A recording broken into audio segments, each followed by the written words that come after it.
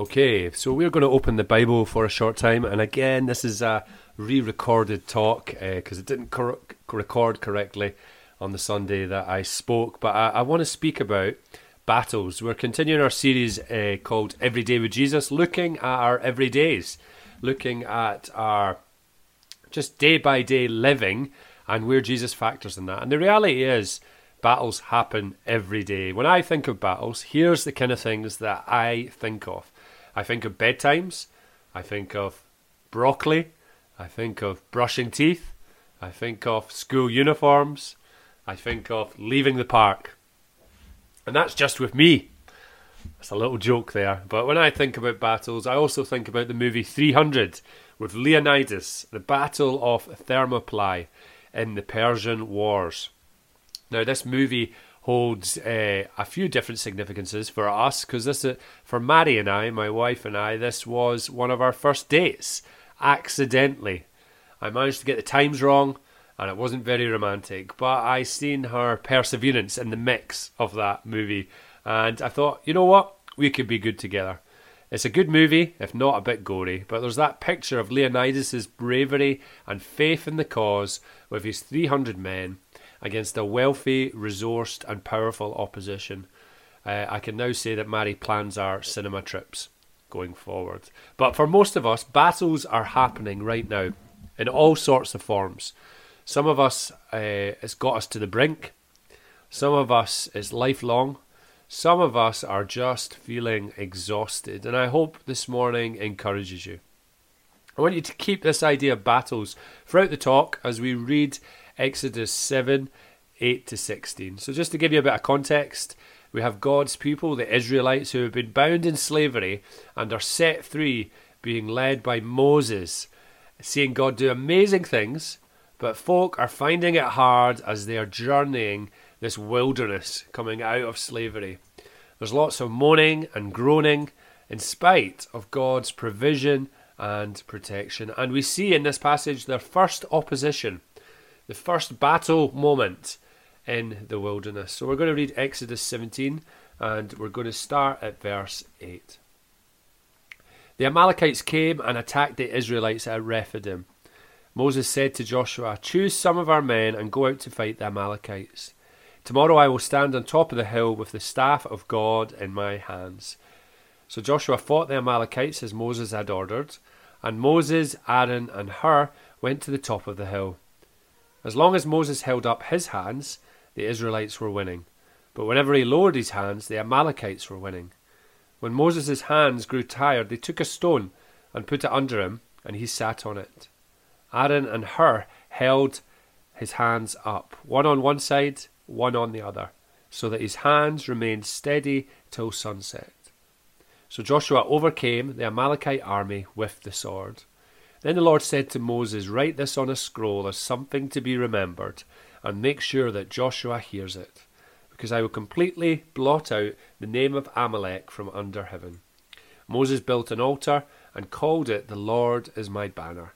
He said, "Because hands were lifted up against the throne of the Lord will be at war against the Amalekites from generation to generation." Amen. So let me tell you about this attack. It was an unprovoked attack. The Amalekites were plunderers. I mean, they could be compared in modern day to pirates. They were descendants of Amalek, and it's up for debate from commentators where they have come from. But regardless of that debate, they are fierce. They lived in the wilderness region of the Red Sea, and their reputation was warlike. They enjoyed and took pleasure in killing. They were not to be messed with. I wonder what they thought of when they seen the Israelites. Oh, there's an easy target. They've been slaves. They're not going to have much about them. They look lost, dishevelled. They're grumbling. Now is our time. And we see then the battle at Rephidim occur. I want to ask us, firstly, when the battles come, how do we respond?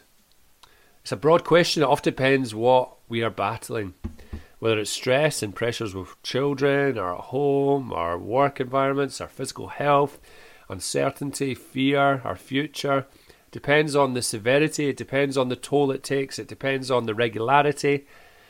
Depends on the emotions it triggers, whether we fight or whether we give way.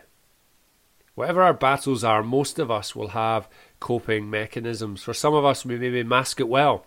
We play the game, we walk the walk and talk the talk, but inside we're crumbling. This talk is for you, and Jesus is for you this morning. For some of us, we bury the battles so deep down, we're afraid for them to resurface and the stuff to come out. This talk is for you, and Jesus is for you. And for some of us, the battles are very real, very live, and we feel like we're losing the battle right now. This talk is for you, and Jesus is for you. And for some of us, life is good right now. We're sailing a steady ship. But if we live the life that Jesus intends, battles will be coming. This talk is for you, and Jesus is for you. So 3 points this morning from Exodus 17. First of all, there's a warning to watch out when we are weary. The Israelites were weary, their perspective was skewed, their thought process was sinking. Moses even felt like they wanted him stoned. And the Amalekites saw an opportunity in their weariness.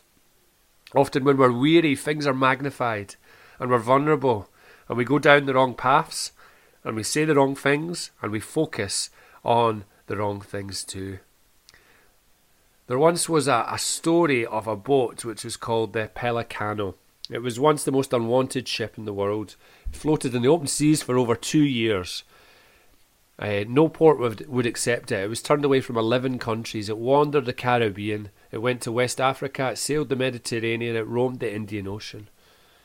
During those years, their owners changed and the name of the boat changed as well. And the reason for this was because a city rejected it. The sanitation workers said they didn't want to be involved with the ship, so they went on strike for almost an entire month in Philadelphia.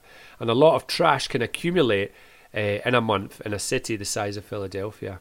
And they tried to ship their trash to other states, but they refused to accept it. And what ended up happening was that this trash ended up getting piled on to this boat, which was called the Pelicano. 28 million pounds of scrap and ash. Imagine being on that ship. Imagine journeying out to sea, not really knowing where you're going, being weighed down by rubbish, wondering where you're going to be accepted. I wonder how many of us are feeling like that, weary in the weight of the battle, lost at sea, carrying it all. For some of us, we feel the weight right now of carrying it all. So watch out when we're weary. Another passage in Deuteronomy explains the Amalekites in Deuteronomy 25:17-18. Remember what Amalek did to you on the way as you came out of Egypt, how he attacked you on the way when you were faint and weary, cut off your tail, those who were lagging behind you, and he did not fear God. It's that picture of he attacked you when you were faint and weary. We must watch out when we're weary. The enemy won't often come head on, won't make it obvious. It'll often be by surprise, and it'll catch us when we're weary and faint and exhausted with life. He'll know how to pounce when we're fragile and life's events have been chipping away at us. And as a result, we may find our hearts harden and our actions shift in our everyday. Our friendship circles maybe just provoke more negativity than normal. We see the worst in everything and everyone. We maybe find ourselves gossiping a bit more in our everyday. We lose perspective of what matters. We end up watching programs that grow unhealthy thoughts and habits. We have thought processes taking us to dark places. Worry grips our finances. We have too much medication maybe to numb the pain. There's feelings of shame maybe over our life story.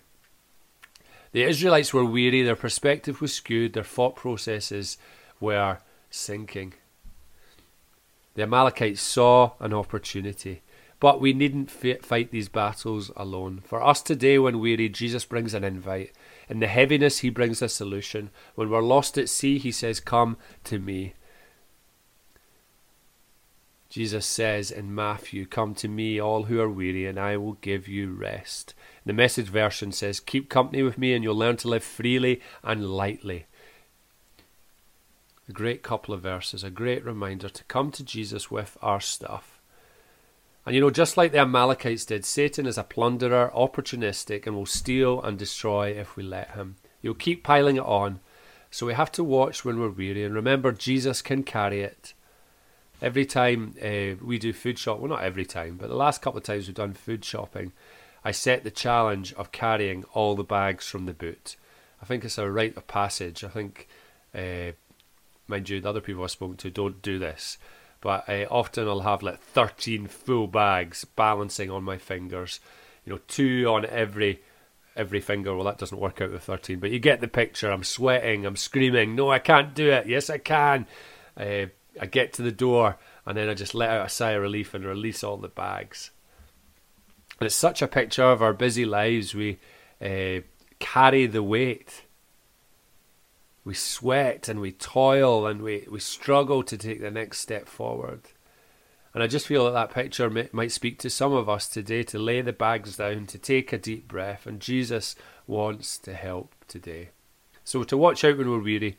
Secondly, we need others around us. I know, speaking to Mary, how blessed she is with her mum friends since Daniel has been born, and with our other 2 boys since becoming a mum. And I know how amazing it's been this term to have our dad's group up and running as well, and just to have friends in the mix to support us, to have spaces where we can do life together. And I know the blessing that our life groups throughout the city have been to many of us who are listening and who are part of our church. We need each other. And we see the attack happen first. The Amalekites going for the ones who are weary. And Moses responds by introducing Joshua. And it's the first time we hear of him. 40 years later, Joshua will lead the Israelites into the promised land. And he says to Joshua in the passage, get men to fight. And we see a great couple of verses here, a beautiful picture. It says this, Joshua fought the Amalekites as Moses had ordered. And Moses, Aaron and Hur went to the top of the hill. As long as Moses held up his hands, the Israelites were winning. But whenever he lowered his hands, the Amalekites were winning. When Moses' hands grew tired, they took a stone and put it under him, and he sat on it. Aaron and Hur held his hands up, one on one side, one on the other, so that his hands remained steady till sunset. We see this beautiful picture, Moses, Aaron and Hur, helping him hold his hands up to triumph. God reminding us of our need for those alongside us in the battle, that we can't do it alone. You might be thinking, listening to this, I can carry it, just me. People don't need to be involved in my real stuff. You're not going to be able to keep your hands up. You will be plundered and you will lose. We need each other. Sometimes in the battle, when we can't muster anymore, we need someone to come alongside and to lift our hands up, to show up, to be there for us, to see what we can't. Even if it feels like we can't go on anymore, when we feel like dropping it completely, someone who will show up and stay. As parents, we need this. I need this in my everyday. Who is that person that will look us in the eyes and say, I'm getting a hold of you and I will lift your hands because God is good and we fight this battle together. I'm not going anywhere. I love verse 12 in this passage when it details that Moses' hands remained steady until sunset. By himself, he was lowering his hands. Defeat was coming.